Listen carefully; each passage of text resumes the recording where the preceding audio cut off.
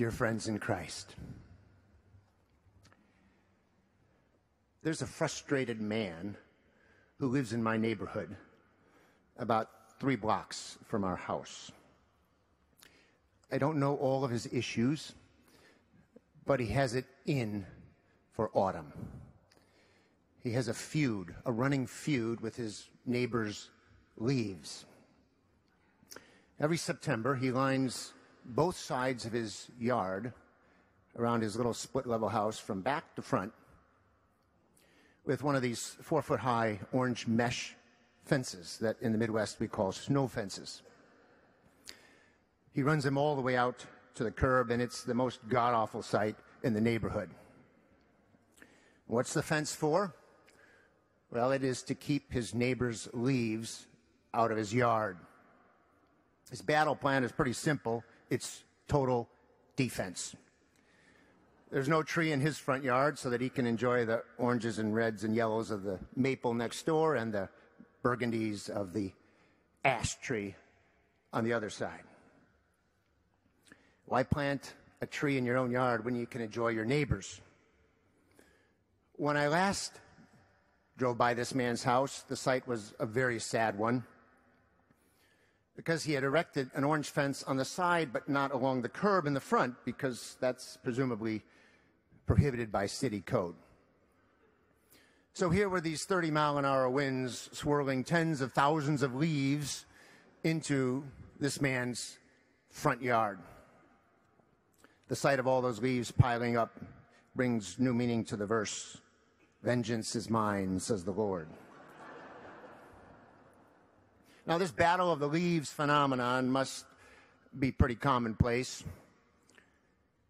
A lot of communities, or Michael Linval, that storyteller, wouldn't have written a tale in his little book, Good News from North Haven, about this fall warfare.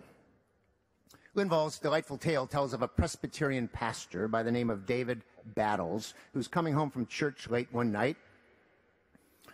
He's worked in his study after a Bible study which focused on this Jeremiah text, the 31st chapter. He's walking not along 25th Street in Bettendorf, Iowa, but Jefferson Street, right there in North Haven, Minnesota. Kind of a Lake Wobegon sort of community. He's coming upon Elvina Johnson's house, which is completely dark like all of the other houses, and he notices a silhouette in the side yard. Now, Elvina's house was this beautifully white, immaculate little bungalow, manicured lawn to perfection, a 3-foot-high white picket fence that surrounded it.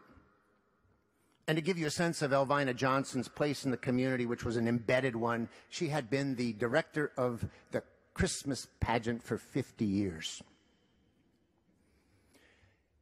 The pastor sees this silhouette in the side yard with this repetitive action, picking up a bushel of something and dumping it over the fence into the neighbor's yard, which would be Ale Lundine's yard. "Elvina, you're sure working late tonight," pastor says. "Well, pastor," she says, "winter's coming, you know, and you never can be ready soon enough." This was an odd response, given that her own house was completely dark. She was obviously raking up leaves, putting them in the bushel, and dispensing with them in the Lundines' yard. And she did not wait for any more questions before she mounted her defense. "Well, they're the Lundines' leaves," she said. "They're off that big red oak tree in their front yard. And every time the wind blows, half of them end up in my yard. And I know they belong to the Lundines because I have only one tree, and it's a maple tree, and it's in the backyard. I sort the leaves. I keep mine, and I return theirs. It's only fair, Pastor." Now, the pastor points out that Elvina Johnson, had she been completely comfortable with this interpretation of justice, it's extremely doubtful that she would be deploying it close to midnight when everybody in the neighborhood was asleep and when her own house was completely dark. 3 days later, Elvina knocks on the pastor's study door. She sits herself down. Is there anything in Scripture, she asks, about people being responsible for their own plants and animals? I know the Old Testament has all these rules about sheep and goats and whose land is whose land, but is there anything that might apply to my leaf situation? She knew that Ali Lundin was a Lutheran and he might pay attention to Scripture, so hence the questions. She continued, it took hours and hours to rake those things up and to sort them. And yesterday, Ali Lundin, he put all the leaves back in my yard. He just dumped them, Pastor, right there in broad daylight, in my yard. It was then that the pastor learned from Elvina that she had hired a young man named Danny Olson during the summertime to mark every leaf on her maple tree in the backyard. He had climbed this tree with a magic marker and put an X on every leaf. And she told the pastor it only took him 2 days. Elvina Johnson parked herself in the pastor's office, absolutely convinced that she had been wronged. There wasn't a shadow of doubt in her mind that the ultimate ethic of the cosmos was fairness. She yearned for a fairer universe. Now, fairness is a wonderful pursuit. It's an important value in our world. Scarcely a child would argue otherwise. And I know plenty of adults, devout Christians among them, who also flirt with that question of fairness. Just think of someone relatively young, let's say 47 years old, facing stage 4 ovarian cancer. Or the flip side, perhaps yourself, looking at the beautiful family that's yours that seems to run so smoothly, and you look at your relatives and they don't seem to get a break, crisis after crisis. It's so painfully difficult for them to be family. And regardless of the situation, we ask the question, how did I get here? How did I get here? Fairness is a lovely idea to pursue, especially if you have to rake your neighbor's leaves, or if everybody thinks your twin sister is so much younger than you are, or if you're paying taxes that you know are far less than someone who you know to be far wealthier than you are. But perfect fairness would make for a very flat world.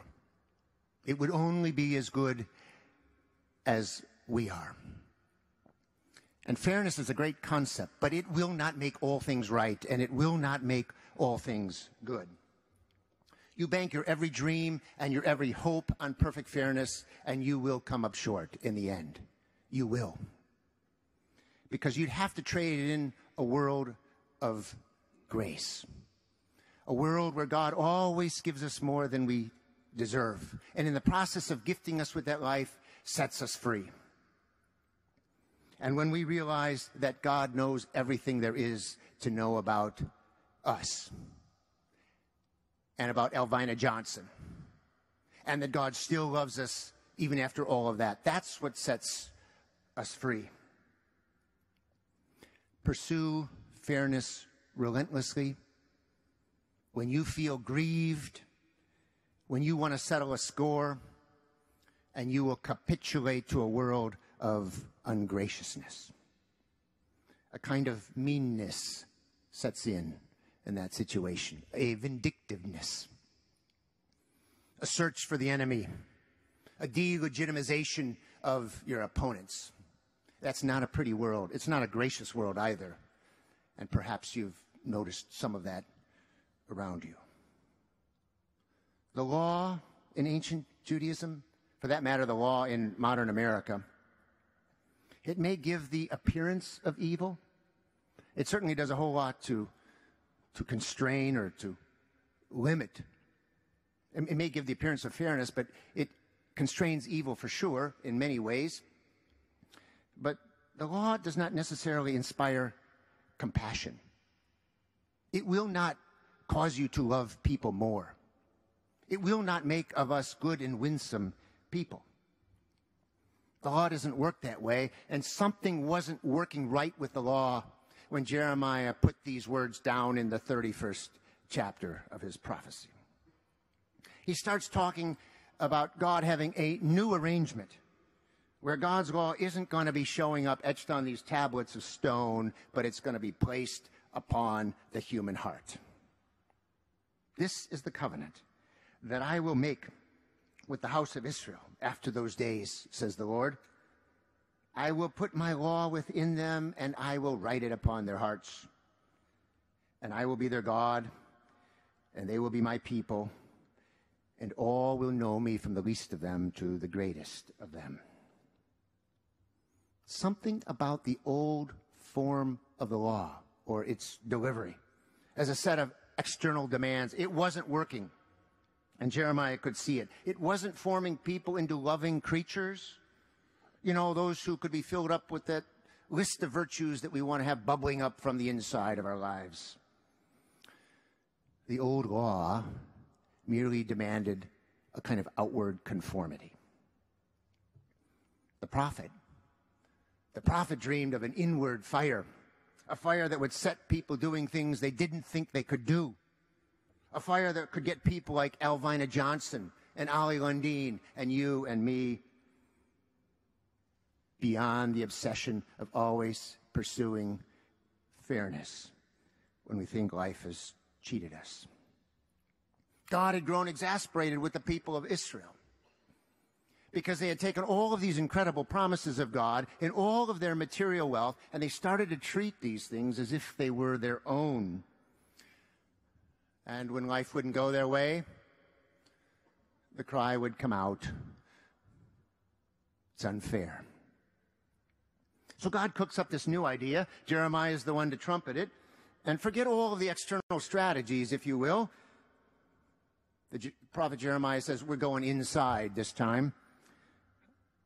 On behalf of the Lord, I want changed people, not just changed behaviors. I want different people.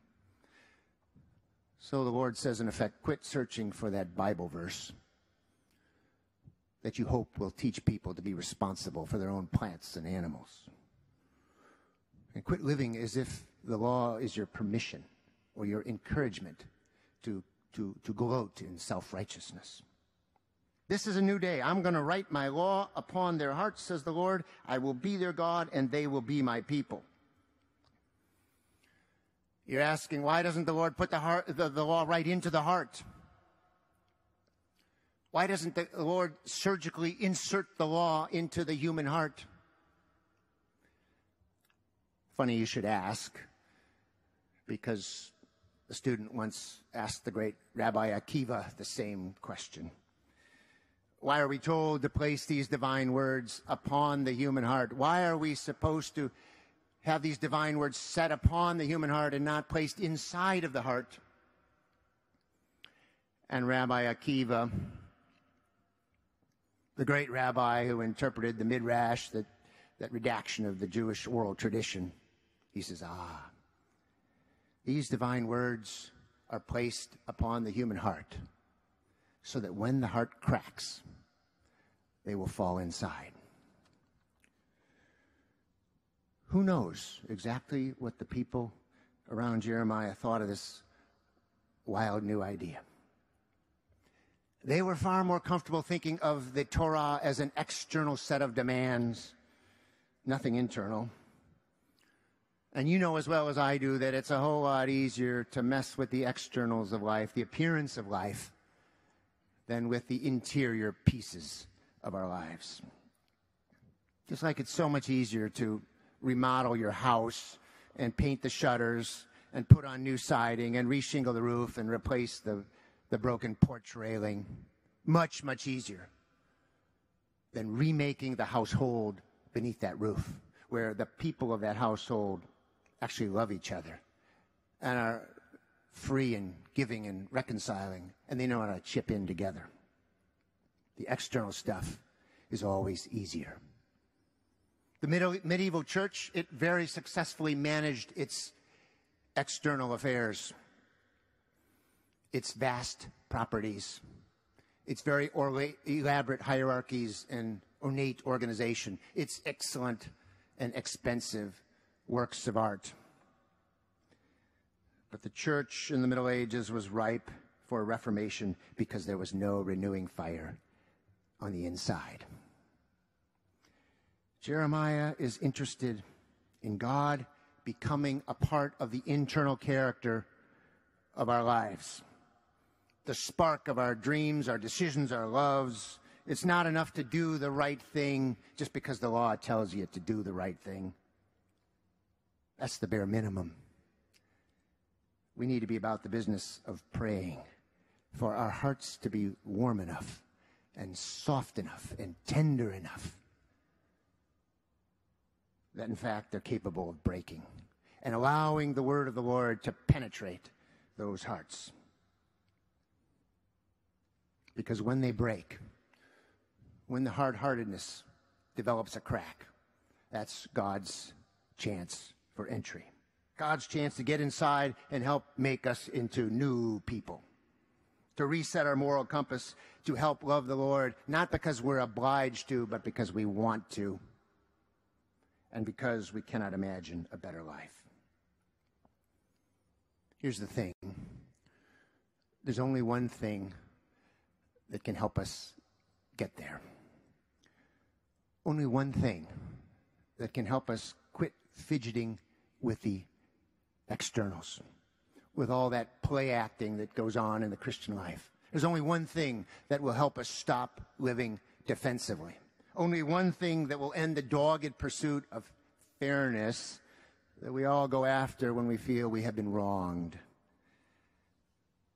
That power is called grace. And it is best embodied in the life, the death, and the resurrection of Jesus Christ. This Jesus who never spoke the word grace, at least in our record, never analyzed the word or concept of grace. He simply embodied it. It was part of his character. It shaped his whole being to be generous from the inside out.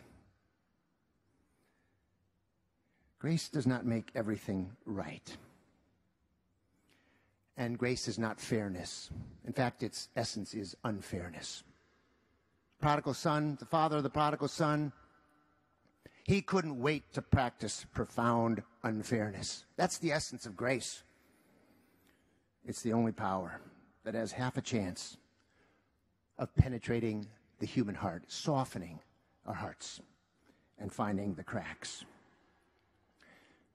Try to practice religion or live the faith without grace,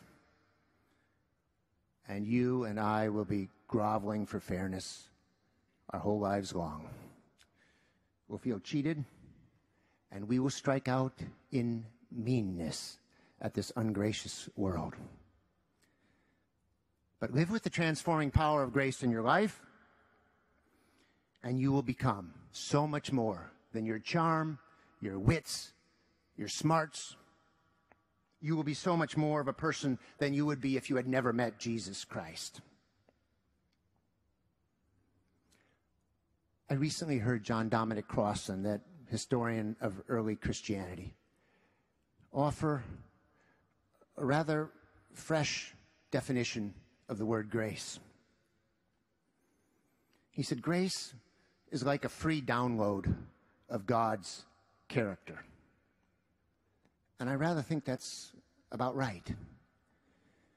Because when you download a new operating system on your computer, everything on the screen gets shuffled just a little bit, right?